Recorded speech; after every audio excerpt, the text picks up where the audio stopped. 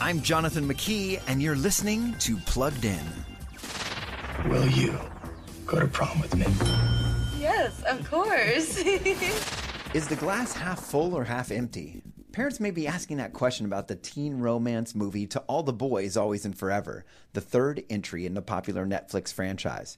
This TV-14 flick focuses on the romance of college-bound teens Laura Jean and Peter, and it's obviously aimed at high schoolers wading through their own emotions and relationships.